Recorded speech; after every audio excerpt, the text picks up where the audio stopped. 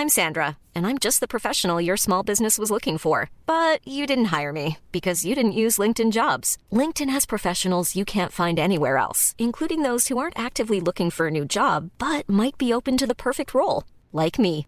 In a given month, over 70% of LinkedIn users don't visit other leading job sites. So if you're not looking on LinkedIn, you'll miss out on great candidates like Sandra. Start hiring professionals like a professional. Post your free job on linkedin.com/people today.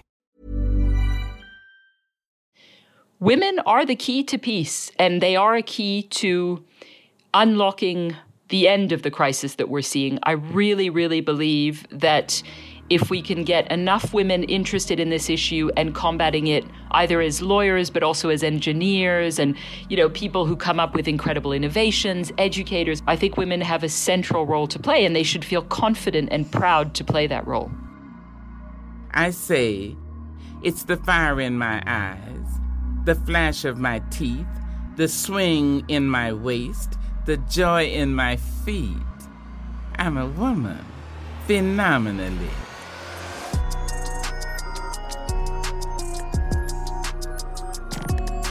Maria Cristina Duval is a climate and human rights lawyer. Her client is the Earth, and she's devoted to the protection of it. She's the Director of Climate and Energy for the organization Client Earth. Currently, she's overseeing the energy and fossil fuel infrastructure as well as the agriculture program in Asia and the United States. Her job is to make sure that the governments and companies that have a negative impact on the climate are held accountable for it. Prior to Client Earth, Maria Cristina advised the New Zealand government on the economic and social impact on climate and environmental policy. She spent 10 years in private practice in Paris, London, and Hong Kong, advising clients on international arbitration, international law, international human rights, and constitutional law. She has also worked on several international organizations on women's economic empowerment and economic development. In today's interview, we will be discussing the work it takes to operate as a solicitor for Mother Earth and how this extends to the protection of women's rights. Brought to you on International Women's Day, welcome Maria Cristina Duval. Thank you so much for having me today. I thought it would be really fruitful if we could start by having you summarize what it is you do with Client Earth for us to understand what your focus is right now. Absolutely. Very happy to. So I joined Client Earth 2 years ago from the New Zealand government, where I'd been advising on climate and energy policy. And I joined to become head of climate. We have a climate team which is based in Europe in several of our European offices, which works on climate finance and climate accountability. So I was initially brought in to lead and work with this amazing group of lawyers on these issues. Very, very lucky to join 2 years ago. And then a few months in, I became director of climate and energy. And that means that my portfolio is slightly broader now. I oversee all of our climate and energy work from the United States to Asia. That includes a broader portfolio of work where we use different legal tools to achieve our impact. And I also oversee our agriculture portfolio, which is mainly based in Europe at the moment. Okay. Could you quickly go into the areas of climate work that it is you're doing? I know notably it's climate accountability, agriculture, fossil fuel, climate finance, and clean energy. What is the general scope of what you're overseeing over these areas? So on what we call climate within Client Earth, there are probably 3 different areas that I can outline. One is what we call state accountability, so rendering sovereign nation states accountable for their emissions trajectories to 2050. And for that, what we've been doing over a number of years is to litigate against those states. So making those states responsible for the lack of improvement, really, in tackling climate change emissions within their own borders. At the moment, we are suing the Polish state on behalf of 5 Polish citizens for inaction on climate change. We also recently launched a case in the UK challenging the government's net zero strategy. So that's just a couple of examples of what we do in what we call the state accountability arena. We also work to hold corporates accountable. And we've been doing a lot of work over the last few years determining what directors of companies, what kinds of duties they have with respect to climate change. So rather than talking about climate change as an environmental risk, we've started to talk about it as a financial and economic risk that directors of companies need to take into account. really as any risk they would as business leaders. And what we're seeing today is, despite a lot of net zero pledges, we are not actually seeing directors taking these duties seriously as they should and as they are required to by law. So that's a second area in which we work. And how do they react differently to the climate finance aspect? Is that a question of direct attack to the company and therefore they act? What we're trying to do in climate finance is a bit of a mix of a few things that we do within Client Earth. So with corporate accountability, what we've tried to do over the last few years is really build the case under the law that there actually is today in legal frameworks a legal duty for directors to act on climate change and to consider and measure and manage that risk. With climate finance, what we're trying to do is we're trying to move finance away from fossil fuels. And to do that, we're targeting pension funds, insurance companies, the banks, but also public finance. So there, I can give you one example about the work that we're doing to try to change public finance away from fossil fuels. We have an ongoing court case in Belgium against the National Central Bank of Belgium because of the corporate bonds that they're buying on the capital markets on behalf, essentially, of public governments. And they're buying bonds in a way that ultimately is propping up either the fossil fuel industry itself or carbon-intensive companies. And so there, what we're trying to challenge is the way that public finance is continuing to fuel the climate crisis. But we've also done a lot of advocacy around climate finance. So an example I can give you here in the UK, because we're sitting in London today, is that we participated in the work to advocate for a new pensions bill, which is now a Pensions Act in the UK, and which incorporates the duty on pension funds to disclose their climate exposure.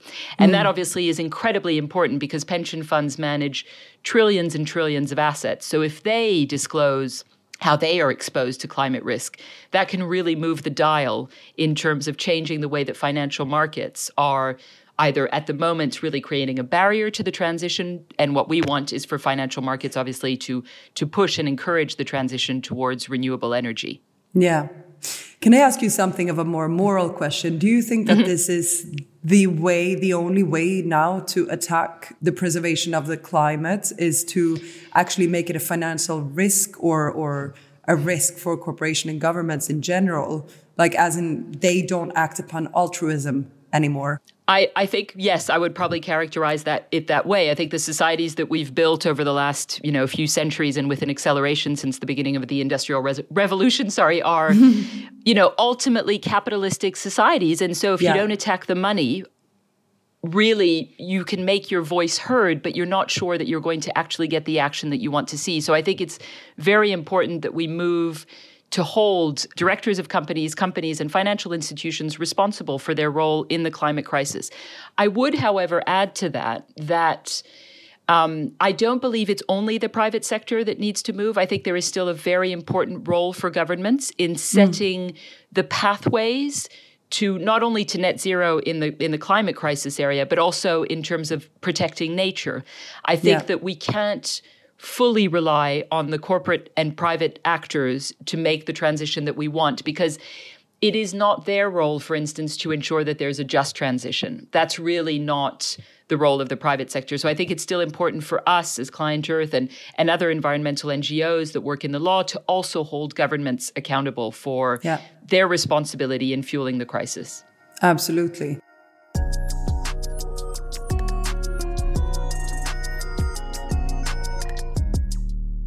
You have a very long list of experience within legal work, climate and humanitarian and war. And what led you to this specific line of work, and what led you to come across Client Earth?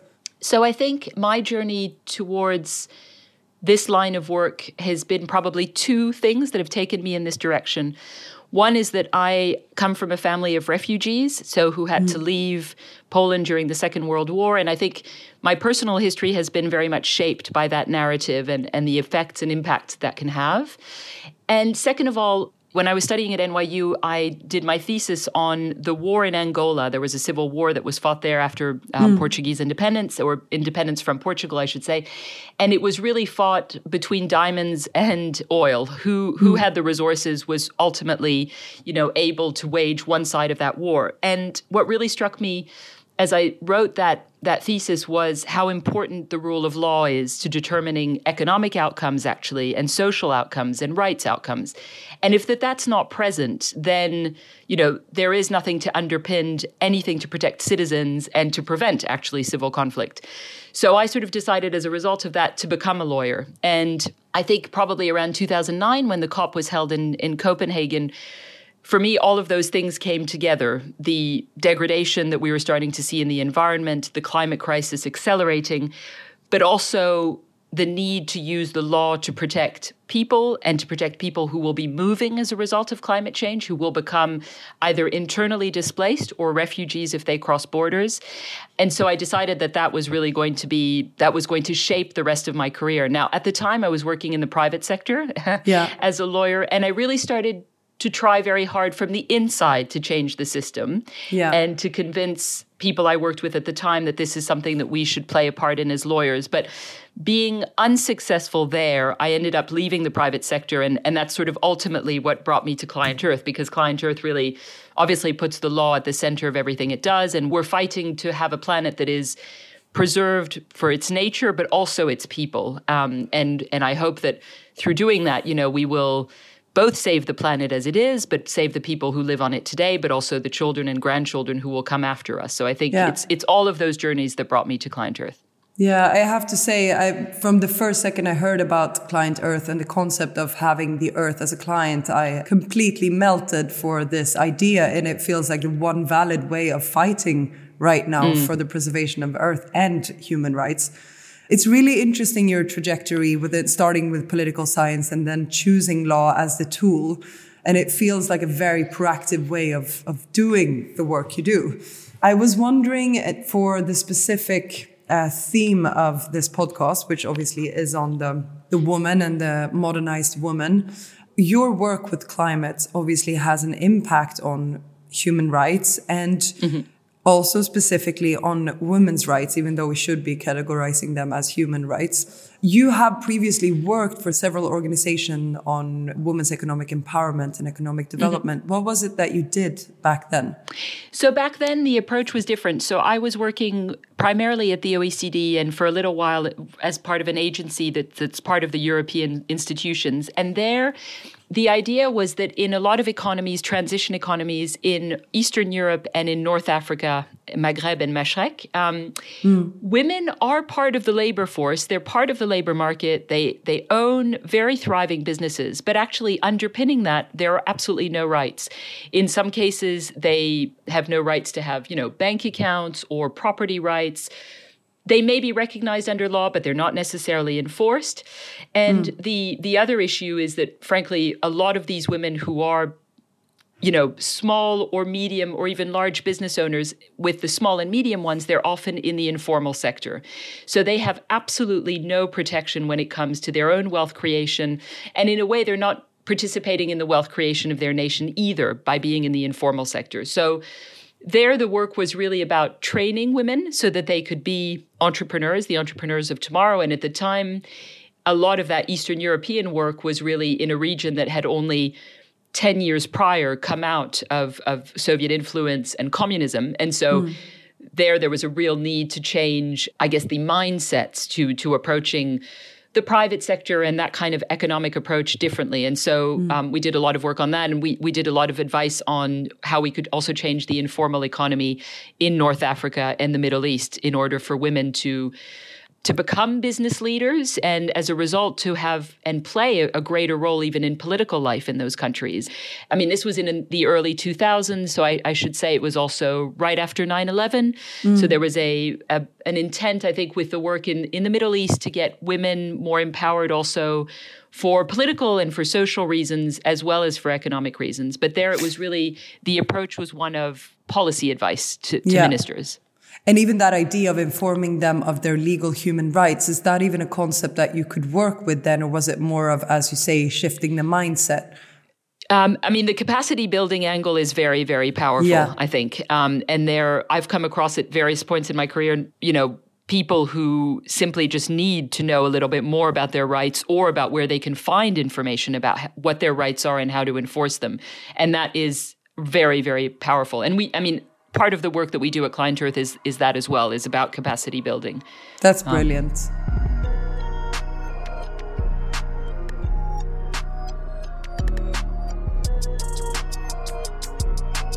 What I wanted to really have your insight in, you're working with this every day, how is the climate change having an effect on women's rights?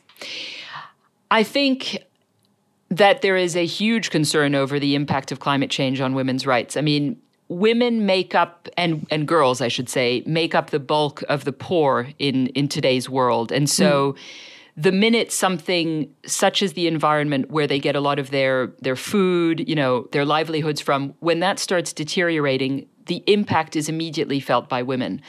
And in the most extreme circumstances, that will mean that if there is civil conflict as a result of a scarcity of resources, we know through research and unfortunately through history that women will be impacted first. For instance, if in the worst instances it does result in conflict, but equally, if it results in displacement or the need to seek refuge in another country, it is often women and children who have to leave.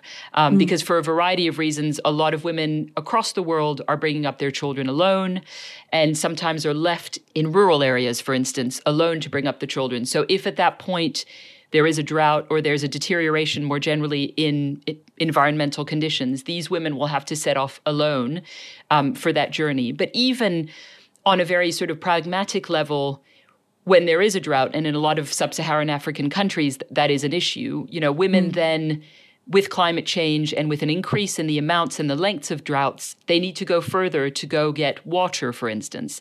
And even the journey to go get that water is sometimes a perilous one.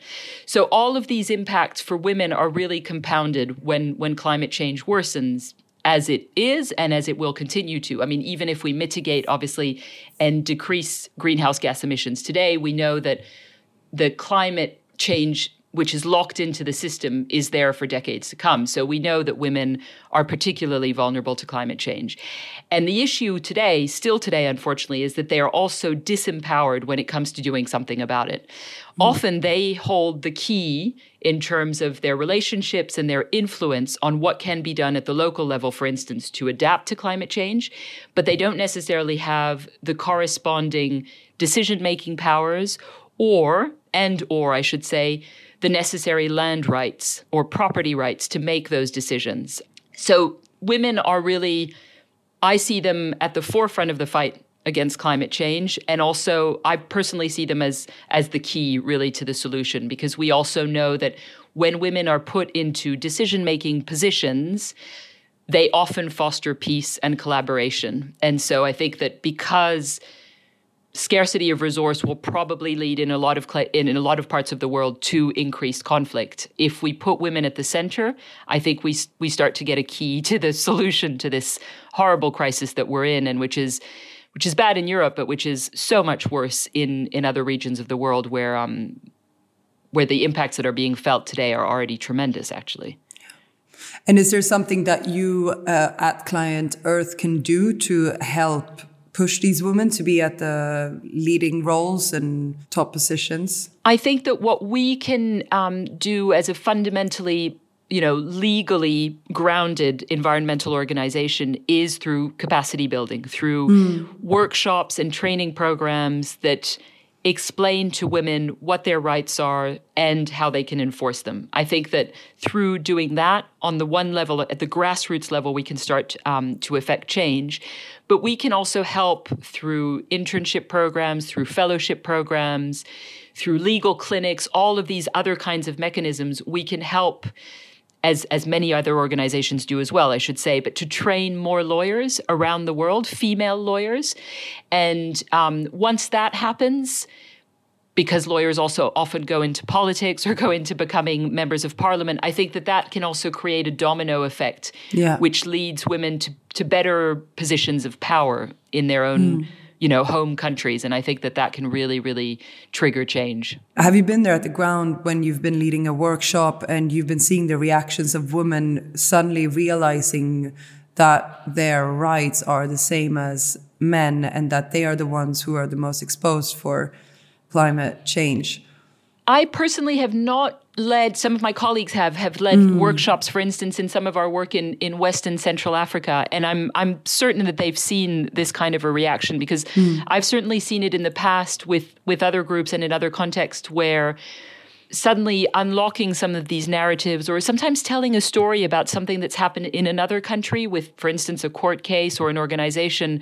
I had some students a few years ago from Burma, and we were purely talking about human rights in Burma without entering sort of the gender debate. But it was really interesting to see their reactions and for them to better understand what goes on elsewhere, how certain human rights are enforced in other parts of the world. And definitely one witnesses some light bulb moments where people suddenly say, right, I literally understand what we could do when we go home and how we could affect change in our own country. So the hope is that we can continue to do that more and more, working with local partners and local universities. I mean, I think we can't do it alone, right? It really needs to be done with people in country who can offer up their expertise and really relate to people and to lawyers and to budding lawyers, young students who really want to make a difference. Yeah, absolutely. So on the informative level, you're working worldwide to inform women of their human rights. But is there a certain legal targeting that you are working on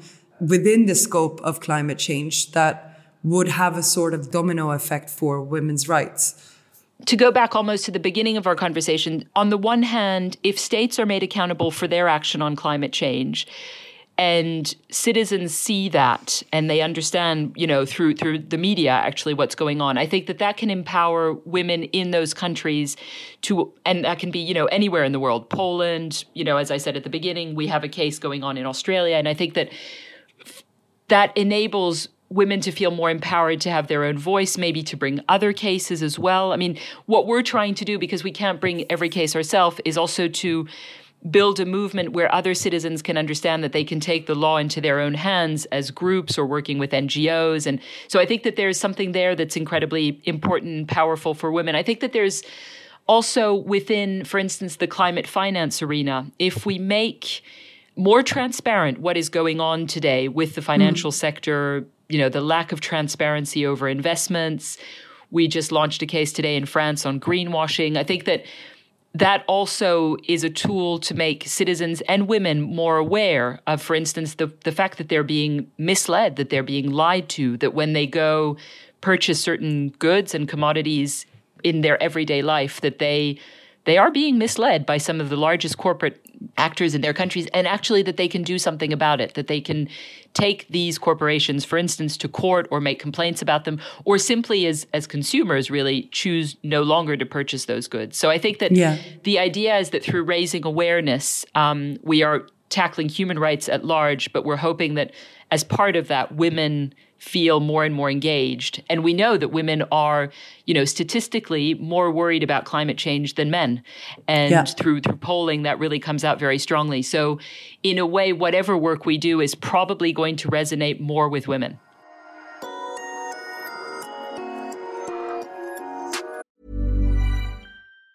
If you thought the only way to get a more defined jawline with natural-looking results was through surgery, think again. Juvederm Volux XC is a non-surgical injectable gel filler that improves moderate to severe loss of jawline definition and can help you achieve natural-looking results with little downtime. Even better, this improved definition lasts up to 1 year with optimal treatment. No maintenance required. Improve jawline definition for a smooth, sculpted look with Juvederm Volux XC. For important safety information and to find a licensed specialist, visit Juvederm.com. That's JUVEDERM.com. Not for people with severe allergic reactions, allergies to lidocaine, or the proteins used in Juvederm. Common side effects include injection site redness, swelling, pain, tenderness, firmness, lumps, bumps, bruising, discoloration, or itching. There's a risk of unintentional injection into a blood vessel, which can cause vision abnormalities, blindness, stroke, temporary scabs, or scarring. Talk to a licensed specialist to find out if it's right for you. Burrow is a furniture company known for timeless design and thoughtful construction and free shipping, and that extends to their outdoor collection. Their outdoor furniture is built to withstand the elements, featuring rust-proof stainless steel hardware, weather-ready teak, and quick-dry foam cushions. For Memorial Day, get 15% off your Burrow purchase at burrow.com/ACAST and up to 25% off outdoor. That's up to 25% off outdoor furniture at burrow.com/ACAST.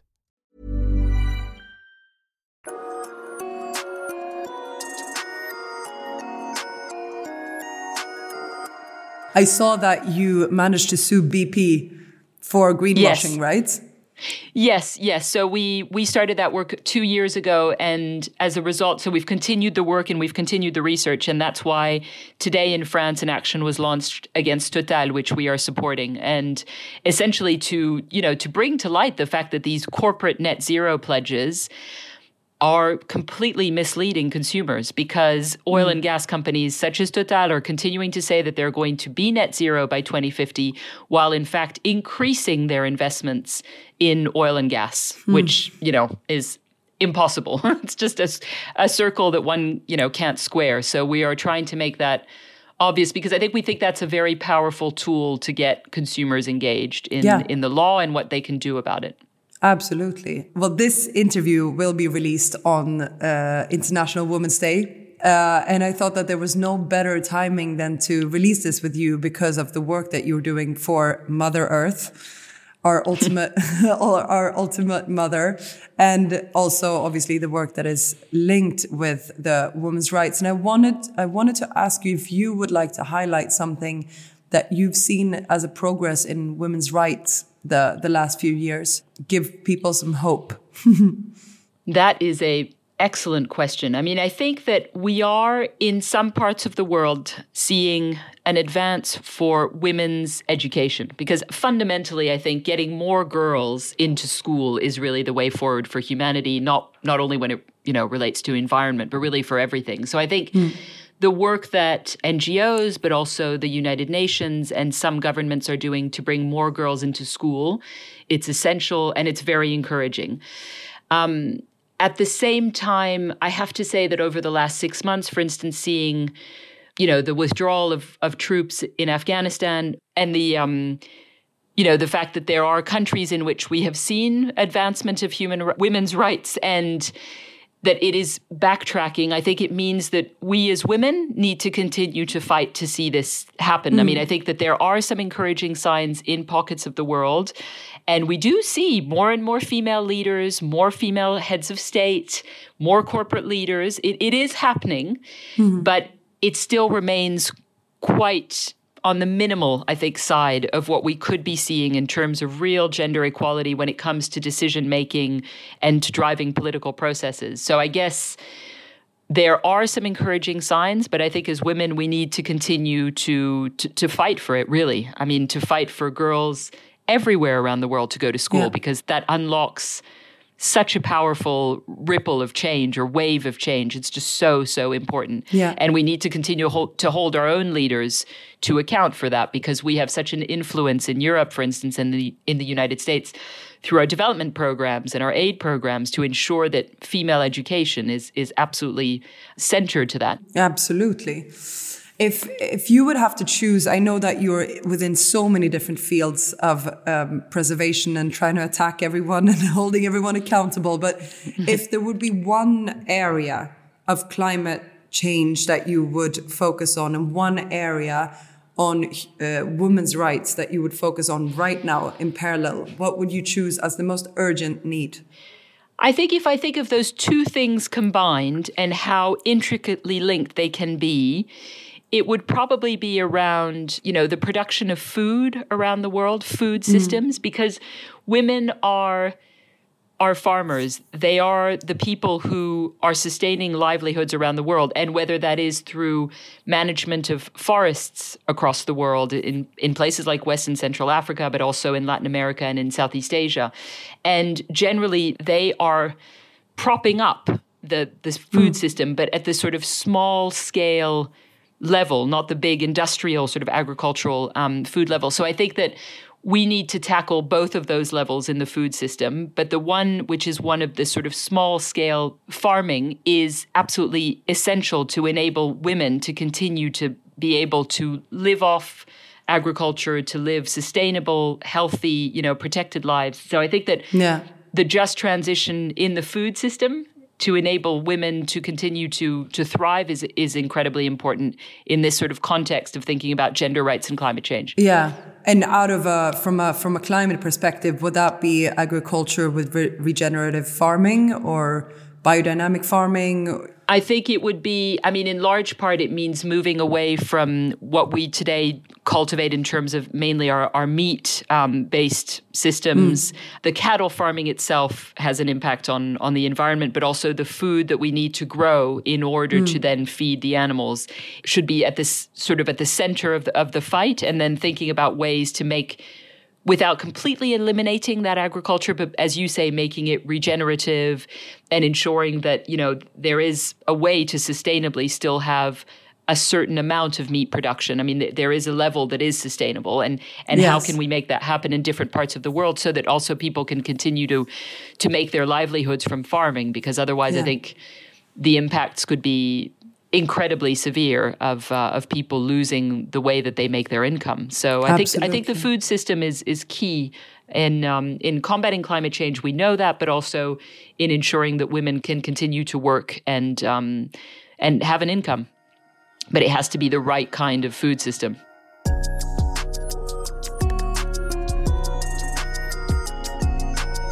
What could a person who is unfamiliar with the legal side of things do to help the work that you do? I think that, even by tuning into this podcast, I'm hoping that that listeners will have been interested in hearing the story, might want to go and look at our website, look at our stories. And there is a way of supporting us, which is just sharing our story through social media, talking about it, making Client Earth, but also other, I should mention that we are one of many organizations doing this work around the world, right? And so I think that just people familiarizing themselves and also sharing these stories is one tool.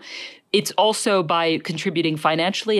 There is so much work to be done. It almost feels on some days like an insurmountable task. So for us to get more funding, to be able to have more lawyers, but also to train, as we were sort of saying earlier on in the conversation, have money to build capacity in other countries, fund people so that they can go study law, for instance, practice law. That is something that I think has tremendous potential, in which people can do without necessarily being lawyers or getting involved in the work. They can support us financially. But also, I think questioning the bank that you use, for instance, where your pension fund is invested, because those are things that you can do without being a lawyer, without taking anyone to court, but questioning how the financial system, which we all participate in, is fueling the crisis. And that I think we can all do every time we pay with our credit card or every time we contribute to our pension fund, when our salary comes in or something like that. I think those are things that we can very easily do. And there's a lot of information available now about that, about what we can do and what we can ask from our banks and our pension funds. It's a tremendous tool to unlock change. That's a great tip, and something a lot of people should have a look at.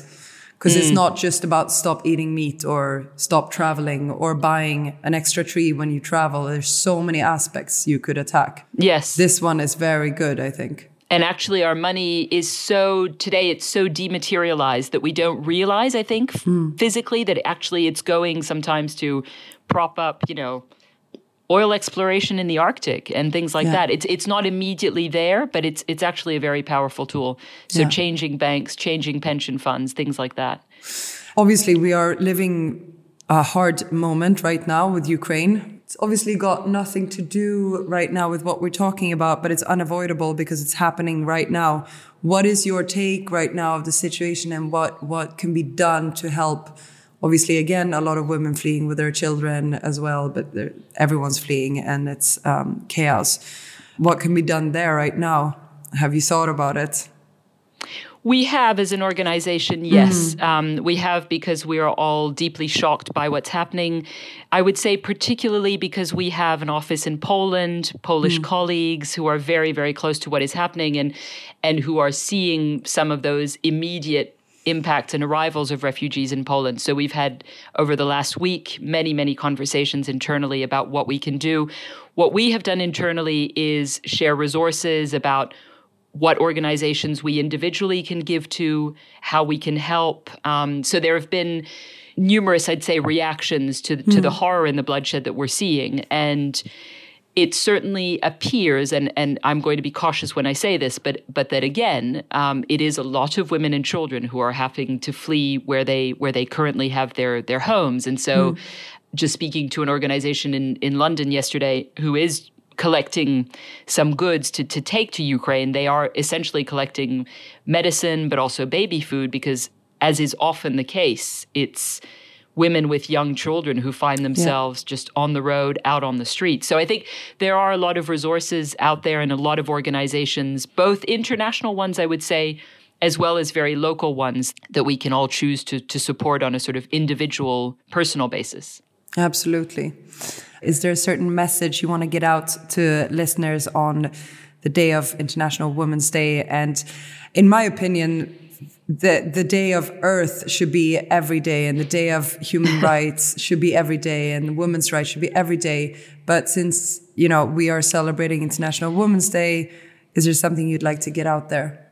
I mean, I couldn't agree with you more in terms of these things being something that we should look to and think about as we wake up every day. I do think that women are the key to peace, and they are a key to unlocking the end of the crisis that we're seeing. I really, really believe that if we can get enough women interested in this issue and combating it either as lawyers, but also as engineers and, people who come up with incredible innovations, educators. I mean, I think everybody has a different role to play, but I think if we get an army of women to do that around the world, we will make sure that this crisis does not continue beyond, as I was saying before, we know that we will see some consequences over the next few decades. But I think that if we have a sufficient number of women who are interested and are in a sort of decision-making position anywhere in the world, that is the key for us to be optimistic, I think, about what we can do. Yeah. And I think women have a central role to play, and they should feel confident and proud to play that role. I am very much of the take, and throughout this podcast, I am very much exploring the modern womanhood, but I'm as much bringing in the modern man in this podcast, because there is nothing in this podcast that excludes the man. On the contrary, I think that together we rise for a better future, for a better preservation of the earth and human rights. So I think today, women's rights, or Women's International Day, I think also I know so many men that rise to this day as well and rise with women. And I would like to think that it's about a female energy rather than women rising together, even though women do need to, because in so many parts of the world, they still have not been able to rise. But for the people listening, it will probably be a few men that are in tune with what we're talking about. So I'd like to shout out to you as well. Thank you for being there. Thank you for rising with us, and please continue to rise with us so that we can find peace. Well said. Absolutely. Well, thank you so much, Christina. I know that you have another decade to talk about what you do, and we only have a few minutes left. I've been following your work prior to this interview. If you listeners are interested, please look at Client Earth and Christina's work and what she's up to. There are quite a few interesting legal cases there that got me going. Happy International Women's Day. Thank you. Thank you so much for having us and enabling me to tell you about our work. It's really an honor for me too.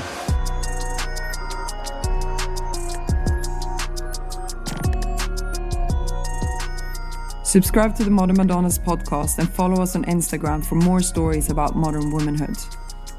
Thank you for listening.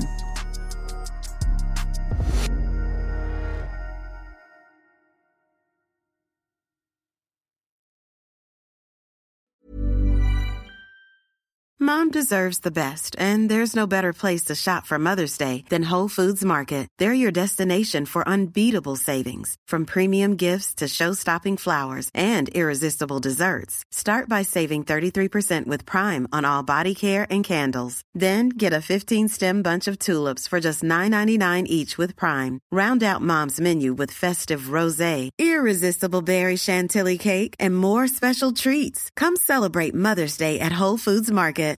When you make decisions for your company, you look for the no-brainers. And if you have a lot of mailing to do, Stamps.com is the ultimate no-brainer. It streamlines your processes to make your business more efficient, which makes you less busy.